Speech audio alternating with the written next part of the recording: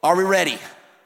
All right, then let's stand to our feet. We're in a series called Open Heaven. Turn to a neighbor and say, Open Heaven. We're going through the book of 1 Corinthians, and we're dialoguing on this church that they're the church. They are followers of Jesus, but they are a hot mess. They are in a cultural context that is a mess. They are in a church context that is a mess, and yet Paul calls them, prompted by the Spirit of God, saints. If you missed last week, we kicked off the series. It's identity before instruction. Before he goes in to correct a bunch of things that need to be corrected, Paul emphasizes who they are before what they should do.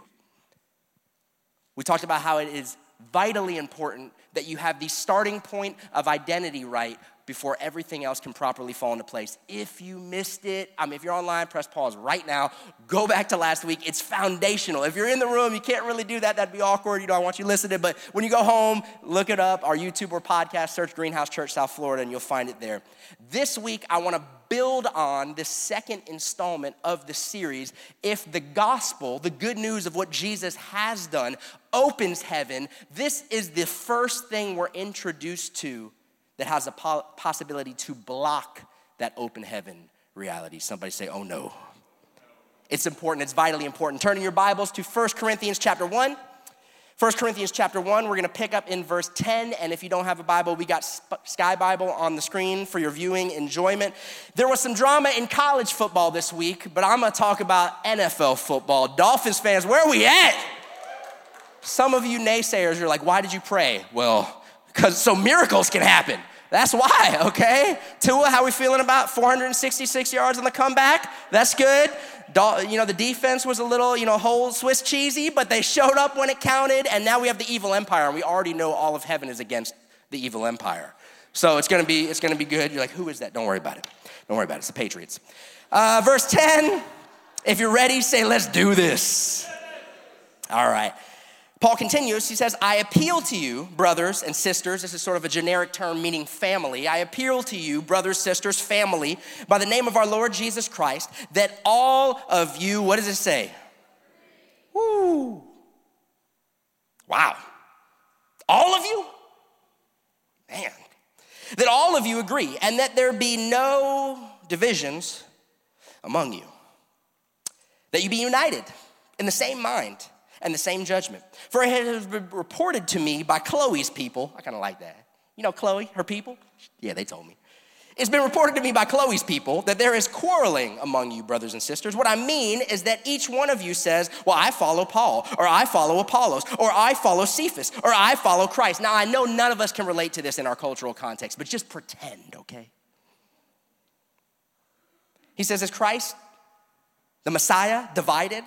Was Paul crucified for you, or were you baptized in the name of Paul? I thank God that I baptized none of you, except Crispus and Gaius, so that no one may say that you were baptized in my name. Actually, I did baptize also the household of Stephanas. Beyond that, I don't know if I baptized anybody else.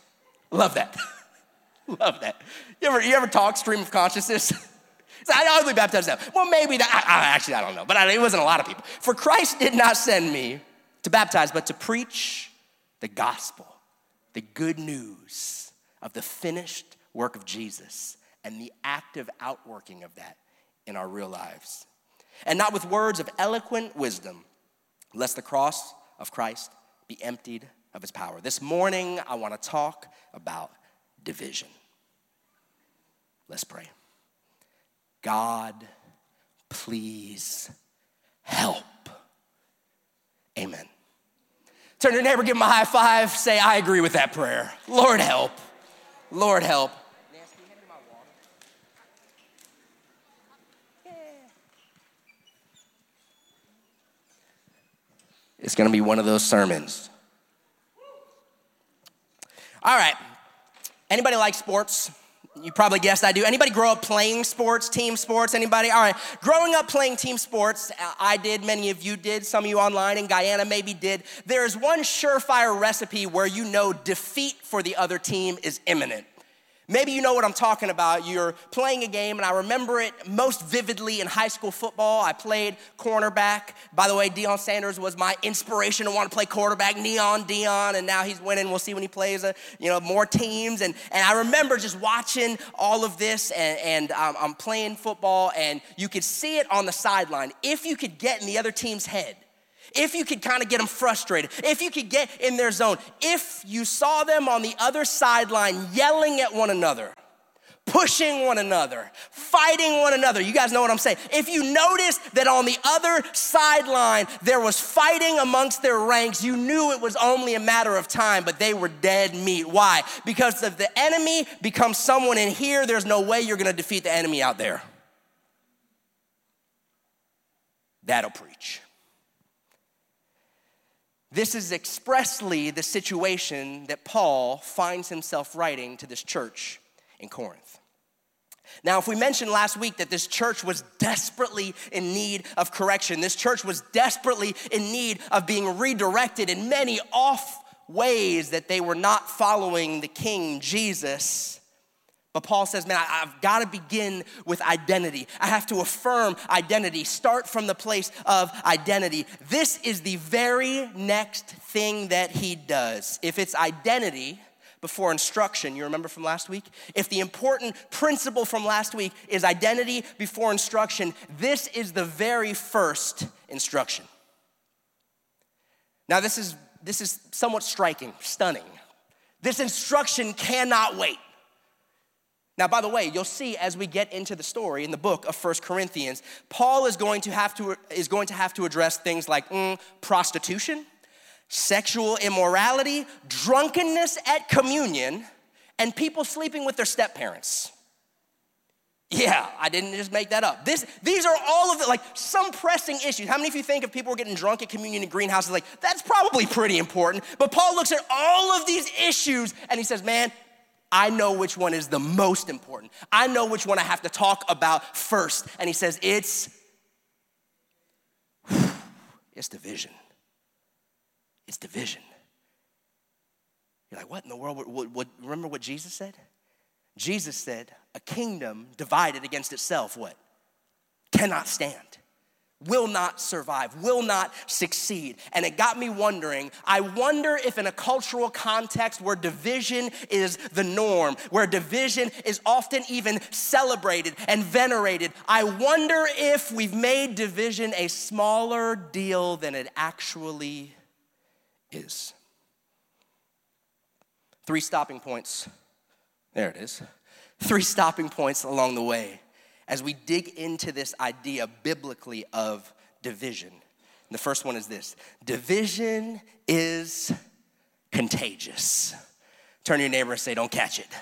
Don't catch it. Division is contagious. Now, it is important that we understand a bit of the cultural context of these followers of Jesus in Corinth to be able to appropriately apply principles to our modern context. Here's the context of the Corinthian culture when it comes to division. Bruce Winter, in his book, After Paul Left Corinth, digs into the history, specifically the Greco-Roman practice in that culture in the ancient world of discipleship. This is what he says.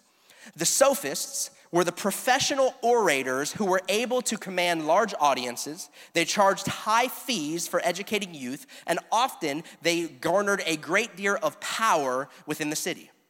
Now, there was extreme competition among the orators for honor and power. The better the orator, the higher the fee they could charge, and the more disciples he would attract. This is the mold the church at Corinth was following into.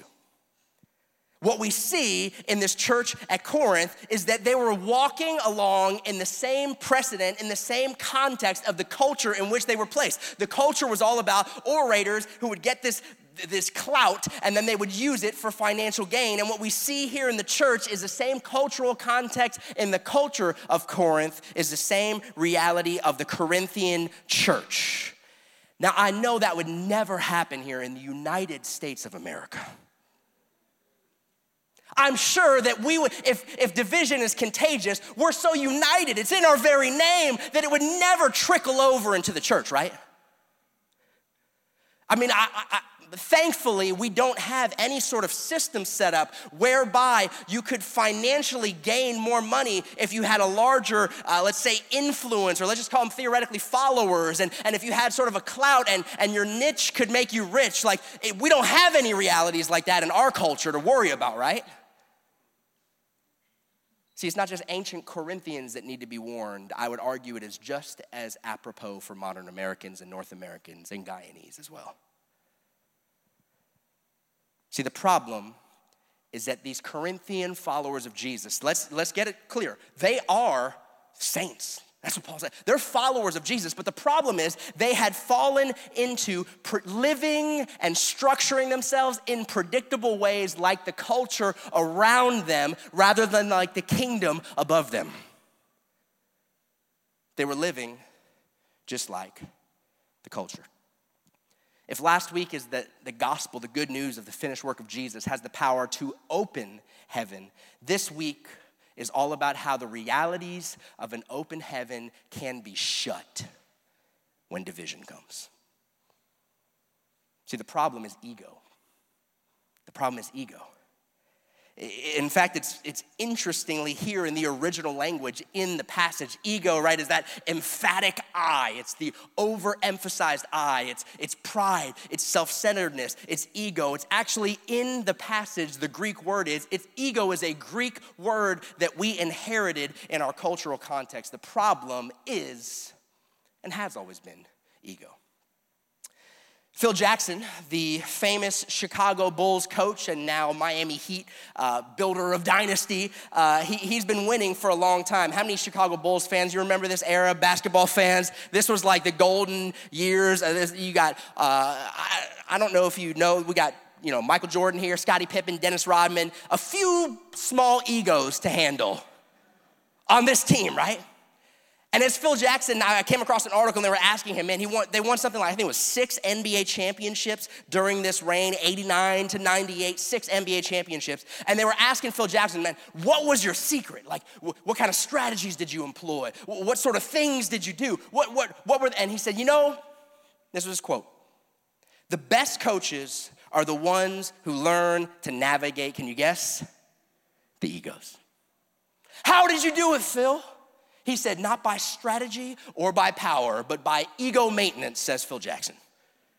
He says, the best coaches, the ones who really pull it out of players, the ones who really win the championships are the ones who learn to navigate the egos. I mean, if we could ever learn to navigate ego, can you imagine what could happen? Could win the championships. Amazing things could take place. But the ego challenge of our cultural reality is very real. We're a culture obsessed with ego. We're a culture obsessed with platform, with status, with personalities. We're a culture full of egos. And when we elevate individual egos, it happens often and most often at the expense of another, and in comes division, and division is contagious. It was contagious for the followers of Jesus in the Corinthian church because of the division in the culture of Corinth, and I would argue it is contagious for followers of Jesus in the American church due to the division in our American cultural context. Are you guys tracking with me? Division is contagious. Not only is it contagious, though, but also, number 2, if you're taking notes, jot this one down. Division is dangerous and defeating. Growing up, and even now, I love fishing. Any fishermen, fisherwomen out there? I just love to fish. I enjoy it. All 7 of us, awesome. All right, I love doing it, and I still do it. We live on a canal now, and I'll go out, and one of the things I do to recharge is I want to play sports. I want to go out fishing, and I grew up here in South Florida, and I remember there was a bridge over by a park in Plantation, and there was just fish there all the time.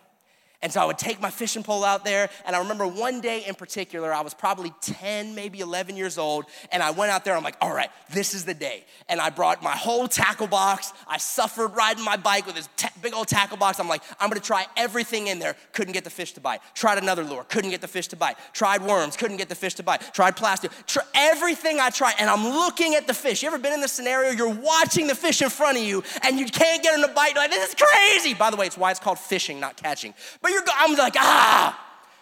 But I remembered. When we went to the beach earlier that summer, we had bought this thing called a cast net. Ooh, and I had an idea. What if I gave up on the fishing pole altogether? There's no rules. You just gotta get the fish. And what if I just took the cast net out to the canal? I'd look like a crazy person, but I would catch the fish. And I kid you not, I biked home. Mom, you remember? I biked home. Is this a true story? I biked home, got the cast net, wrapped it around, put it in a backpack, biked over, looked at the fish and said, today's your day. And I took this cast net, and you see a little picture, that's how it works. I'm not gonna throw it, it's lead weights. I don't want y'all suing me. And I chucked this thing out, and it spread open like that, and it lands, and I pulled in so many fish. All of the fish. And I'm here, and I brought a little bucket because I had a little bit of faith, but not enough faith, and I had all these fish to deal with, and it was an absolute mess, and there was all this stuff going on, and I remember I was like, yes, the cast net was the solution. And it was amazing. You're like, John, why do you tell that story? Because it was a good day. It's a very good day. Now, I'll tell you in just a moment. I want to look at this verse 10, and there's a very important key hidden in the text. Let's jump back into verse 10. Paul says, I appeal to you, brothers and sisters, family, by the name of our Lord Jesus Christ, that all of you agree, and that there be no divisions among you, but that you be, everybody say united. United in the same mind and the same judgment. Now, when we see this word united, what do we think it means? United. Together, right? We read it in our English vernacular, and there's not really much additional nuance to be found, but this was not written in English. Some of you might know this was written in Greek in the original language, and this word united comes from the Greek word katardizo. Everybody say it with me. Katardizo. Y'all so sophisticated, speaking Greek and everything. Go home and tell your friends. Katardizo. Now what this word is fascinating, and in study, I'm like, man, I do sermon prep with Pastor Mike, and we're going back and forth. What'd you find in the text? And we kind of geek out on it. And this word is only used 2 or 3 times in the entire New Testament. And the only times we see it used, 2 of those 3 times, the only times we see it used are when we get Andrew and the brothers mending their nets in Matthew and Mark. Katardizo, united, mending the nets. You're like, Pastor John, what's the point? Here's why division and unity matter so much. When we are divided, when we are not in unity, something tragic happens, and the results counteract everything God intended. The part I did not tell you about my cast net story and why I did not continue to fish with cast nets and use a pole to this day is because in a canal, it is not a sandy, clean bottom. There are rocks. There are logs. There are things in the bottom. And I casted out this net, and the first time it was kind of fine. The second time it got a little stuck, and the third time. And by the end of my time with this cast net, I pulled it up,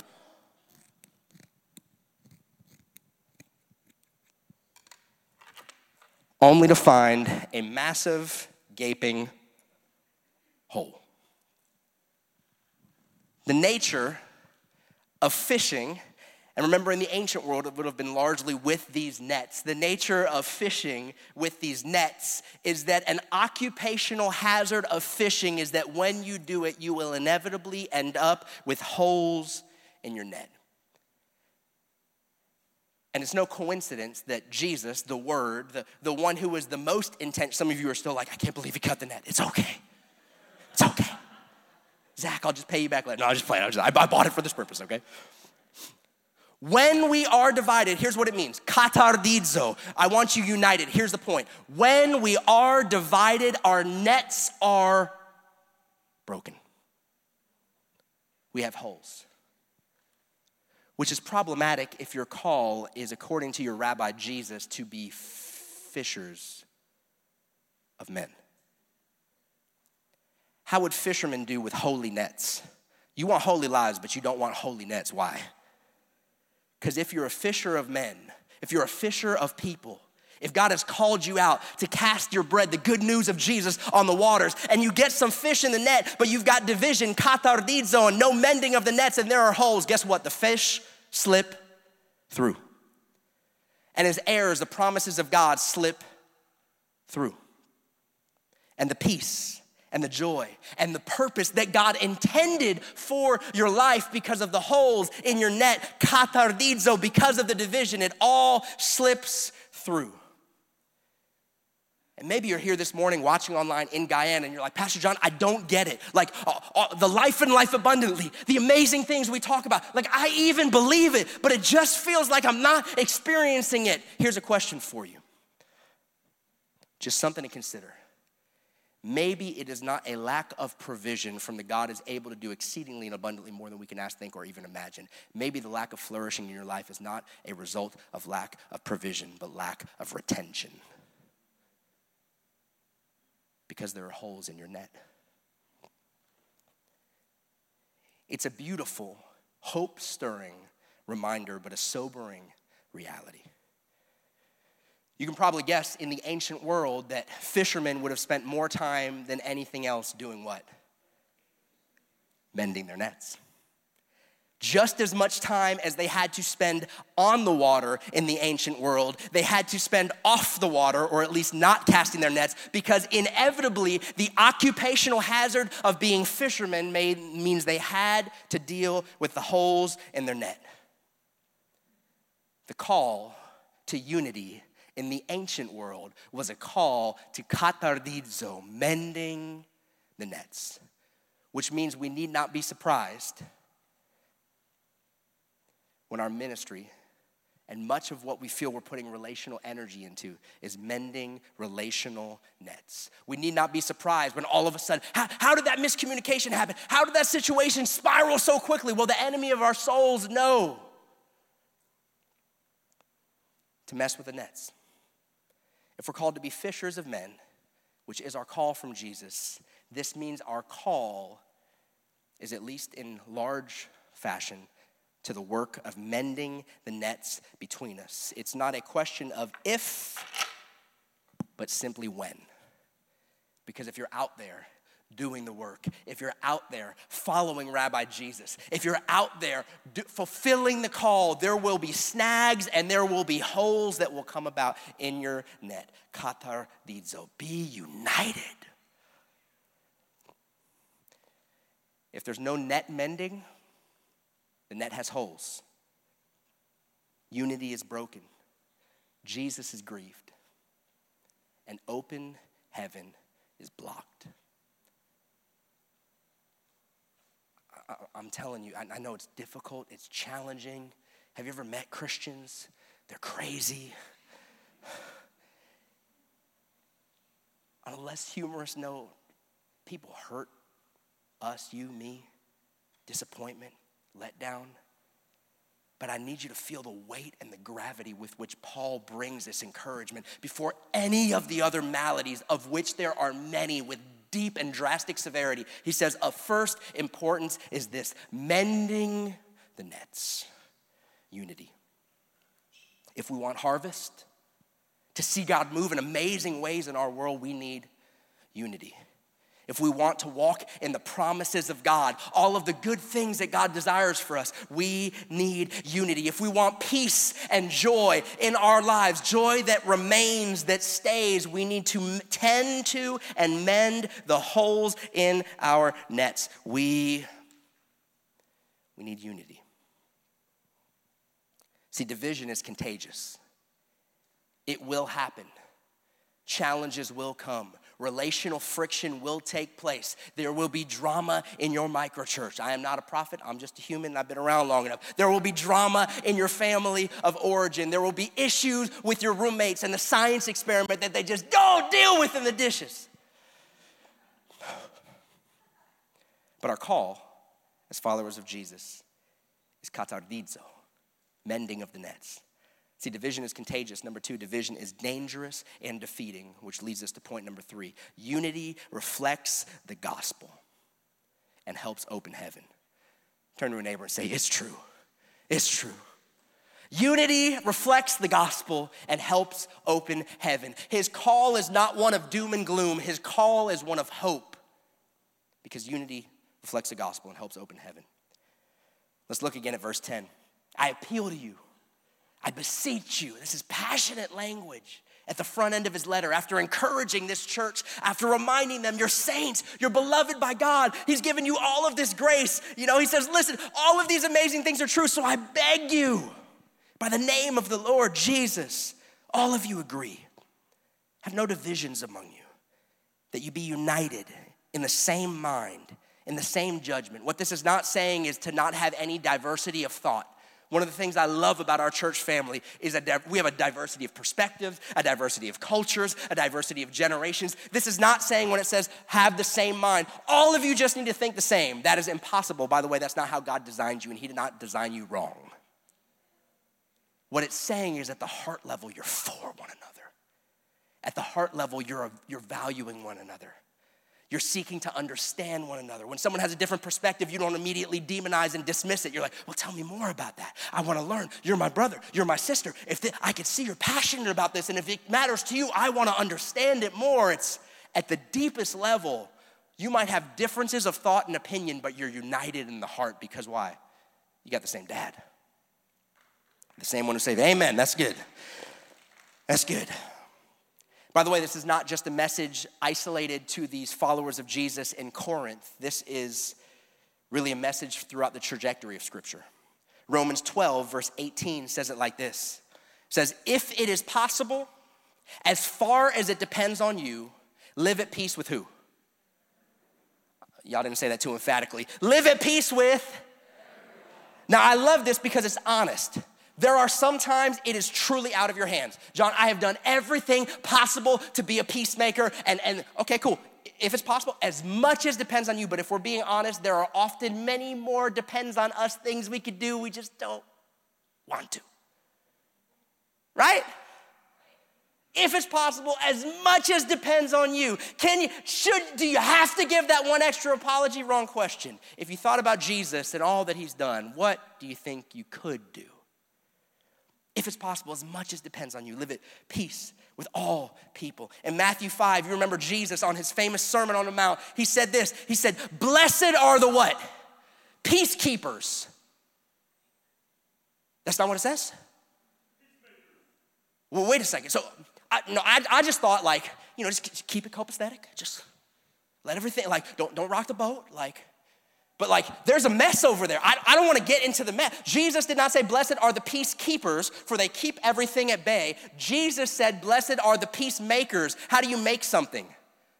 You actually have to proactively do something about it, right?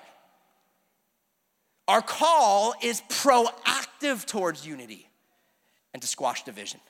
Blessed are the peacemakers, Jesus said, for they will be called children of God. Friends, it's who you are. If you follow Jesus, Guyana, online, in the room, if you follow Jesus, you are called by your teacher, rabbi, and Lord, Jesus the Messiah, to be a peacemaker. Now, there are, as I mentioned, all sorts of important things to address. There are issues, but in a divided culture, Paul decides this is of first importance. And it is just as pertinent to us today, if not more. We're coming up in our cultural moment on division season. Oh, sorry, that's not what we call it. No, we have a better euphemism. We call it election season. Division season. And you all realize, we know this, right? There are billions upon billions of dollars invested in our world to do one thing: divide us. Huge, big money, huge amounts of money. Why? Because in order to mobilize, you have to polarize. We've learned tragically in our cultural context that this works. If you want to mobilize people towards some political end or whatever end, you have to polarize them and convince them that the other person is not just another person with a different opinion, but they're probably rational. They're evil. They are trying to destroy the world. billions of dollars, actively and intentionally manipulating to do one thing, at least at the onset, to divide. Here's my prayer, disciples. I could say this now, you could be like, that's amazing, amen, and then a couple months from now, you're gonna give me the death stare. I know it, so I'm gonna say it now. Disciples of Jesus, don't fall for it. Don't fall for it. When you feel those big feelings rising up and you start thinking to yourself, yeah, all of them are, them, who's them? Your brother, sister in Christ that you serve on the serve team with, that you know votes differently than they do, but they're delightful. Don't fall for it. Why? Because you've been called to higher. You've been called to, back then, here was their struggle. Well, I follow Paul. Well, I follow Apollos. Well, I'll follow Cephas. I don't even use his Peter name because I'm that spiritual. Cephas. I follow Christ. We don't say that now. Here's what we say. I follow the donkey. I follow the elephant. I follow whatever the independents use. I don't even know. I follow that. I follow, and we get into these paradigms, and Paul is reminding them, no, you don't. You follow the king. You follow the king. Like, I don't care what political figure you have affinity to, and let me be abundantly clear, amen to civic engagement, vote, use the scriptures as a paradigm, vote your conscience, yes and amen to all of that. Seek the peace and prosperity of the city, all right? Bible, made it clear. But let's be clear on this, no politician is a savior, and they certainly did not die for your sins.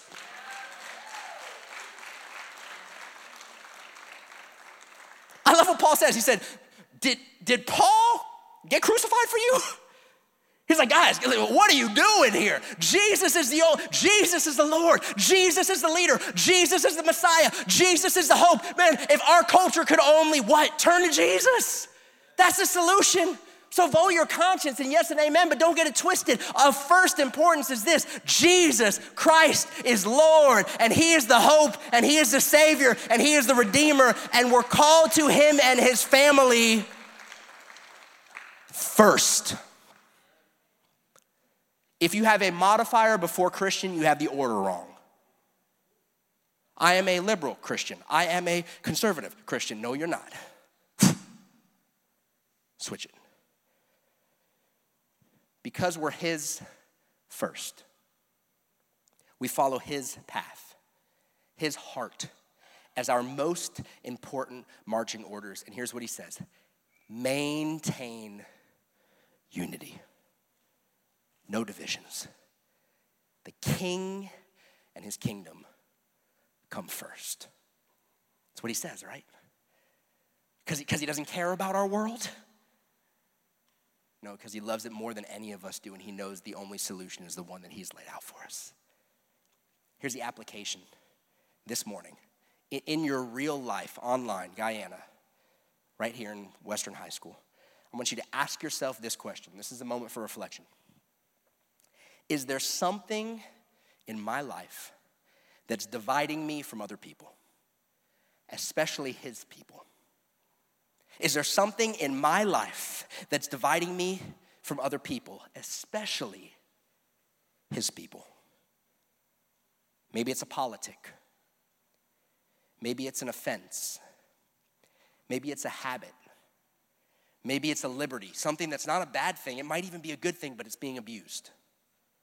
Maybe it's a mistake that needs to be acknowledged. Maybe it's an apology that needs to be made. Think about it. Lord, by your Spirit, give us a moment of clarity and self-reflection. Is there something in your life that's bringing division, dividing you from other people, especially God's people? Been praying all week long that God would speak to our hearts.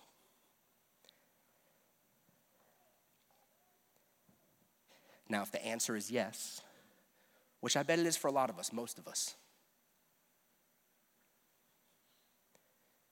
the call of disciples of Jesus is this: that we learn intentionally and proactively, that we learn progressively, that we learn to pursue unity. That we learn to pursue unity. Hit me with that verse, please, in Ephesians. It says this: therefore, I, this is Paul again, a prisoner for serving the Lord, beg you to lead a life worthy of your calling, for you have been called by God. Listen to this. Always be humble and gentle. You're like, that would take a miracle. Exactly. Always be humble and gentle. God doesn't call you to do anything that he's not going to equip you to do. Always be humble and gentle. God, I need your help. Exactly. Always be humble and gentle. Be patient with each other. Make an allowance for each other's faults because of your what? Love. And this is what he says. And make every effort. Somebody say every effort. Make every effort. Well, I tried, but did you make every effort? Sometimes the answer is yes. You've made every effort. Oftentimes the answer is ish.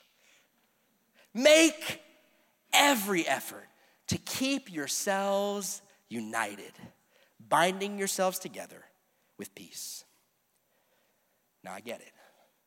Some of you are having like a spiritual, you're terrified. You're like, nah, Pastor John, even the thought of it terrified. Like, that's not my thing. I'm just not good at that. Like, how many of us, let's just be honest, we do not like conflict? How many of you are like, you even hate raising your hand to have to admit that you don't like conflict. You're like, this is the worst, right? Just to be clear, the overwhelming majority of humans do not like conflict.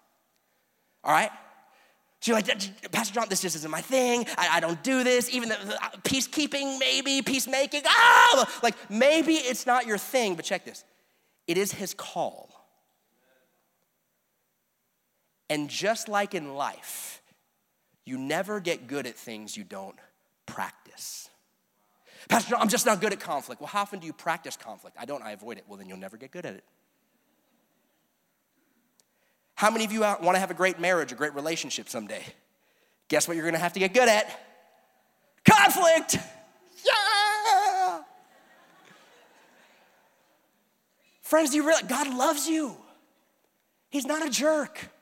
He's not trying to make your life difficult. He wants your nets to be without holes so that when the amazing things he has for your life flow in, they don't just flow out as quickly because there are holes in your net. He loves you, which means we've got to learn to pursue unity. We've got to learn to become menders of the nets. These fishermen, I'm assuming, were not experts the first mend they did. It probably looked horrible and didn't hold. But practice makes better. Followers of Jesus, listen to me, especially if conflict feels like a plague to you, which by the way it is, it's called sin. Learn to pursue unity. Real tangible here, very practical. Like, what does that even mean? Number one, learn to disagree without having to demonize. What our culture does is assume if you have a different of opinions, you're a horrible person. Then it's real easy to just say whatever you want and dismiss it entirely. Learn to disagree without having to demonize. How would I do this? Well, here's one way. Have real relationships with people in your real life that think and vote differently than you do. So when you start thinking about they, which by the way is always, the devil is the categorizer of the brethren. He puts people in boxes. As soon as you start finding yourself talking, thinking, well, they are, that's devil speak, don't do it. Don't do it. Who's they? Well, man, I got Jim in microchurch, I know he thinks that way, but he's great. You know what? I just need to ask him. That's what I'm going to do. Learn to disagree without having to demonize. Number two, learn to resolve relational friction quickly. Our hearts cannot hold things in tension for very long without going dark. We just can't. This is the wisdom of James. It says, don't let the sun go down on your anger. That is not necessarily saying a literal day. Sometimes you need to literally sleep on it. Otherwise, heaven is not going to be in that conversation. But the point is, do it as quickly as you possibly can. Why? Because if you are genuinely offended, it matters to God and it probably matters to that person. Most of the time, they don't even know. Because you tell them, I'm fine. No, you're not. You're lying. And then this mess seeps in, and we didn't mean for it to. And bitterness seeps in, and division seeps in, and all of a sudden, these nets have holes. And Paul says, don't do that. Do you know how much God loves you? Do you know how good there are, the good things he has for your life? Don't have holes in your net. Be united. Learn to resolve relational friction quickly. Here's my paradigm. I give it 24 hours with Jesus. I've told you guys this before. I don't have many new things. I just have some things that work. If after 24 hours, I'm still feeling a certain way about an interaction, and sometimes Jesus deals with me right there, I'm like, I'm good. It was me. Lord, I am that man. I repent. But if after 24 hours it's still there, I go to the person directly. And I don't assume, I don't demonize them. I say, hey, listen, when this happened, it made me feel like that. And I'm sure that wasn't your intention. I just wanted to tell you. And almost every time it turns out great. And our relationship strengthens and deepens rather than divides. It's a way of the kingdom. Lastly, learn to monitor your input. Learn to monitor your inputs. What I mean by this in particular is your amount of God's word in your life. If God's word is in your life in abundant measure, you're getting God's heart and mind for the world and his people. Think about your amount of God's word in your life versus your preferred cable news channel. And if the ratio is off, do not be surprised when you end up thinking and acting more like the world than you do like the people of God. It's the law of exposure. Like what you meditate on, you will magnify, and what you magnify moves you. That's just how it works. You cannot change that. It is a reality of this planet. It is how humans are wired. You cannot change how your inputs impact you, but you can change your inputs. Come on. So change them. The moral of the story is God will bring harvest. He will. He's gonna. You remember some of these stories? They go out fishing and they're doing all they're professional fishermen. They're doing all their stuff and they're out, and in their efforts, they go out fishing this one time and they catch nothing. And then Jesus is like, hey, let me teach you to fish. Put it on that side of the boat. And they're like, oh, they kind of mock him almost like, fine, Rabbi, you're not even a pro. Like, yeah, we're gonna take your rookie advice. And what happens? The nets are so full, they can't even get it in the boat. But the nets don't break. I didn't exactly mean to drop that, but it worked for dramatic effect, so I'm gonna go with it. But the nets don't break. Why? Because it's the heart of King Jesus, our Father, like we sung about this morning, that his people would be one. You remember Jesus' final prayer, that high priestly prayer that Gabby mentioned, John 17, Lord, that they would be one. It's the heart of Jesus. It's his prayer. And I don't know about you, but if I can do anything to bring a smile to the face of Jesus, it's his grace, it's his goodness, it's his nearness. It's not by works, lest any man should boast. But man, if there could be something that could move his heart, I want to do that something every single time. God will bring harvest, he'll bring increase, he'll bring blessings, he'll bring his presence. But if we don't have unity, church, I'm telling you, we will watch those things slip out of the net just as easily. Katardizo, mending of the nets. If we don't have unity in our home, in our business, in our church, friends, you have holes in your net. Don't let the good things that God intends for you slip right through. Learn to pursue unity. Learn to be a mender of the nets. It's our call.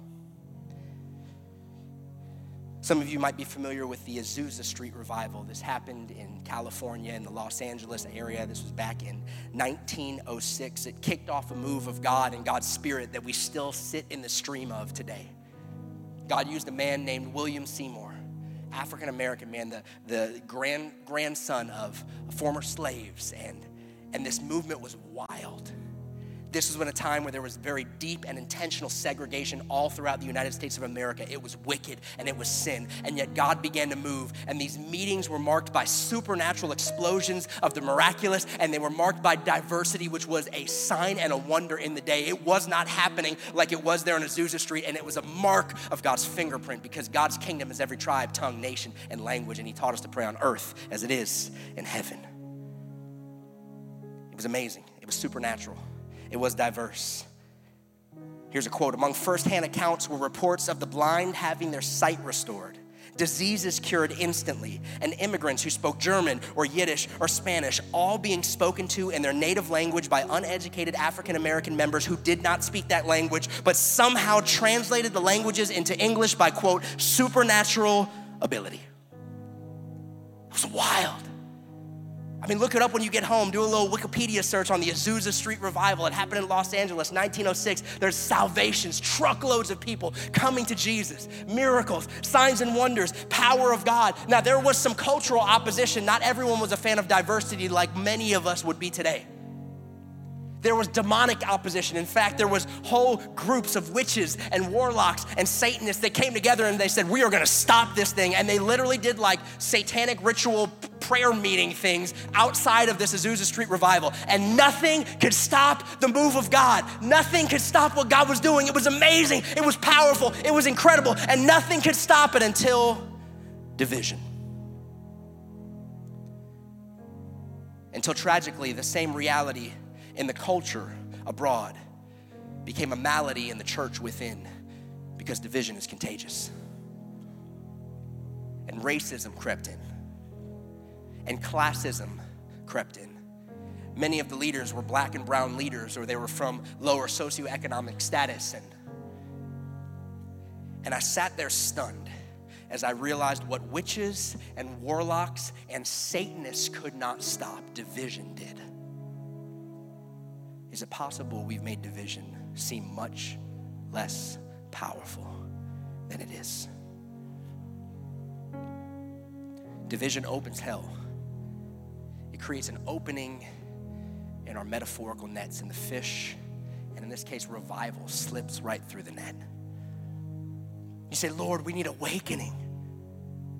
Do you see it? I mean, in our modern day, Lord, we need awakening. We need revival. We need your kingdom to come on earth as it is in heaven. Lord, we need you to move. Then we need unity.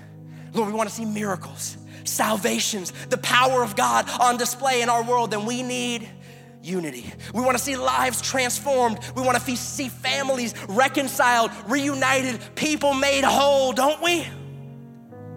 Then we need unity. Psalm 133 says it like this.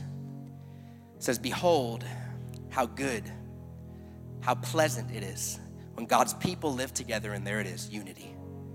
It's like precious oil poured down the head, running down the beard, running down Aaron's beard, down the collar of his robe. It's as if the dew of Hermon were falling on Mount Zion. In an agrarian society in the midst of a desert, rain is life. It's life. For there the Lord bestows his blessing, even life forevermore. Other versions say eternal life. Where there's unity, God commands his blessing. And I get it, man. It's challenging, it's difficult, it's hard. And what I'm not saying is all of a sudden you're gonna be best friends with all the people who ever hurt you. Sometimes you need to be reconciled and have peace and forgiveness in your heart, where you can say genuinely, I forgive them, I bless them, I pray God's best for them, and you keep an appropriate distance and you have boundaries up. That might need to be the case, but you know in your heart when you can say, I am for them and I love them and I pray God's best for them, even though I might not have the same depth of relationship that I had before. Do you want to continue to experience God's blessing in your life and not have it slip through the nets? Then pursue unity. Do you want God's blessing, his shalom, shalom, his perfect peace and joy in your family? Then pursue unity. Do you want to experience eternal life and life abundant? It's right here in Psalm 133. Then pursue unity. You say, John, but in my situation, I would take a miracle. In my scenario, in my world, in my context, that would take an absolute miracle. John, I can't even imagine how that would ever work, which is why it all goes back to in the very ending of this section in verse 17, Paul says, lest the cross of Christ be emptied of his power. In speaking of unity, he references a great divide that existed between humanity and God. The moral of the story for us in this room who follow Jesus is we were enemies of God. Every possible relational act that would be egregious that maybe we have experienced in our lives from people, we did to God, and he was perfect. We're flawed. He was perfect. He was the king, and we pushed him off in rebellion and pride, and yet the cross of Jesus, the sacrifice of Jesus, the message of Jesus was so powerful that it bridged the divide between humanity and God, and if he can bridge that divide and that friction and that relational gap, he can bridge any divide. Can do it. The miracle's already done. What can wash away my sin? What could do it? Nothing but the blood of Jesus. He reconciled us to God. He bridged the impossible gap. And if he bridged that gap, no gap is too great. Let's pray.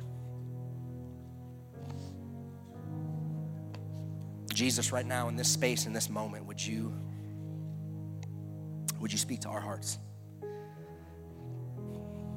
Lord, I'm believing that by your Spirit, you've brought specific situations and scenarios and people to mind. And Lord, I do not know every situation in this room, online in Guyana, but I'm sure some of them are immensely difficult and painful.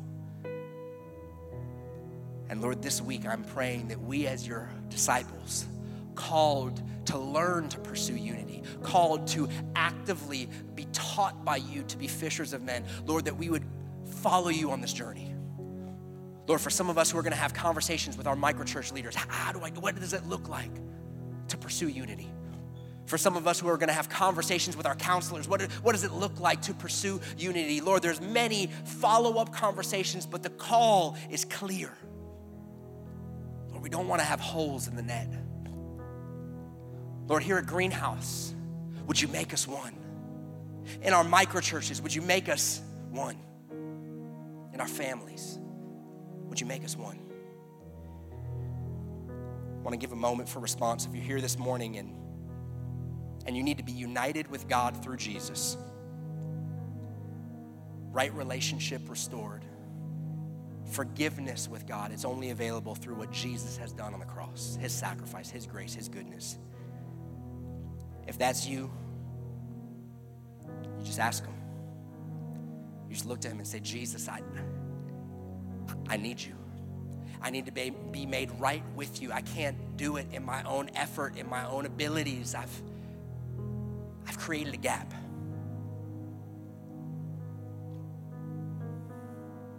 Ask him for forgiveness. Ask him to reconcile. He'll do it. He did it once and for all. His sacrifice on the cross. Maybe you're here and you know you're a follower of Jesus. You're in the room, you're online. You know God is calling you to pursue unity and restore relationships with others. And I would encourage you, according to the scriptures, to do this in view of God's mercy. When you start thinking to yourself, well, I don't know if they deserve, just think, well, what did I deserve? And how did God treat me? And then that's your frame of reference. That's your schema. My encouragement to you would be to move his heart by obeying his call. As much as depends on you, live at peace with all people. Make every effort to maintain unity in the bond of the Spirit, the bond of peace. We've got a team of some intercessors that spend time all week and even before the service praying, and a few of them had thoughts or impressions of things God is wanting to do. Someone that was hurt by a parent as a child, still not on speaking terms. Someone that needs to apologize for deep hurt towards an ex. Your hurt has separated that person from following Jesus. Maybe you know that, feel that. Someone with a stomach ulcer. The stomach ache is connected to bitterness towards someone. If any of those resonate with you, you're like, well, who told? Nope, nobody told. It might be God because he loves you and he wants to set you free and he doesn't want there to be holes in your net anymore so you can capture and retain the blessings and the goodness that he has for your life. Let me pray for us. Jesus, we love you. Lord, would you make us one? You've called us to pursue unity. Lord, would you, in the midst of a culture that feels more divided than ever and viscerally so, God, would you make us one? Different thoughts, different opinions, different cultures, different backgrounds, different political views, who feel so deeply in love with you and full of gratitude that we fulfill your heart by being united in heart, in purpose. Lord, make us one. That it would be a sign and a wonder to a watching world to say, what in the world is that? All those different people, different ages, different races, different demographics, and yet they love each other. Lord, only you can do it. One of the joys of my heart is that this church family is living that out to a large degree. Continue it, deepen it. Lord, make us one. Church, I pray God would bless you and keep you, make his face shine upon you, be gracious to you. lift up his countenance, his face upon you, and give you his shalom, shalom, his perfect peace.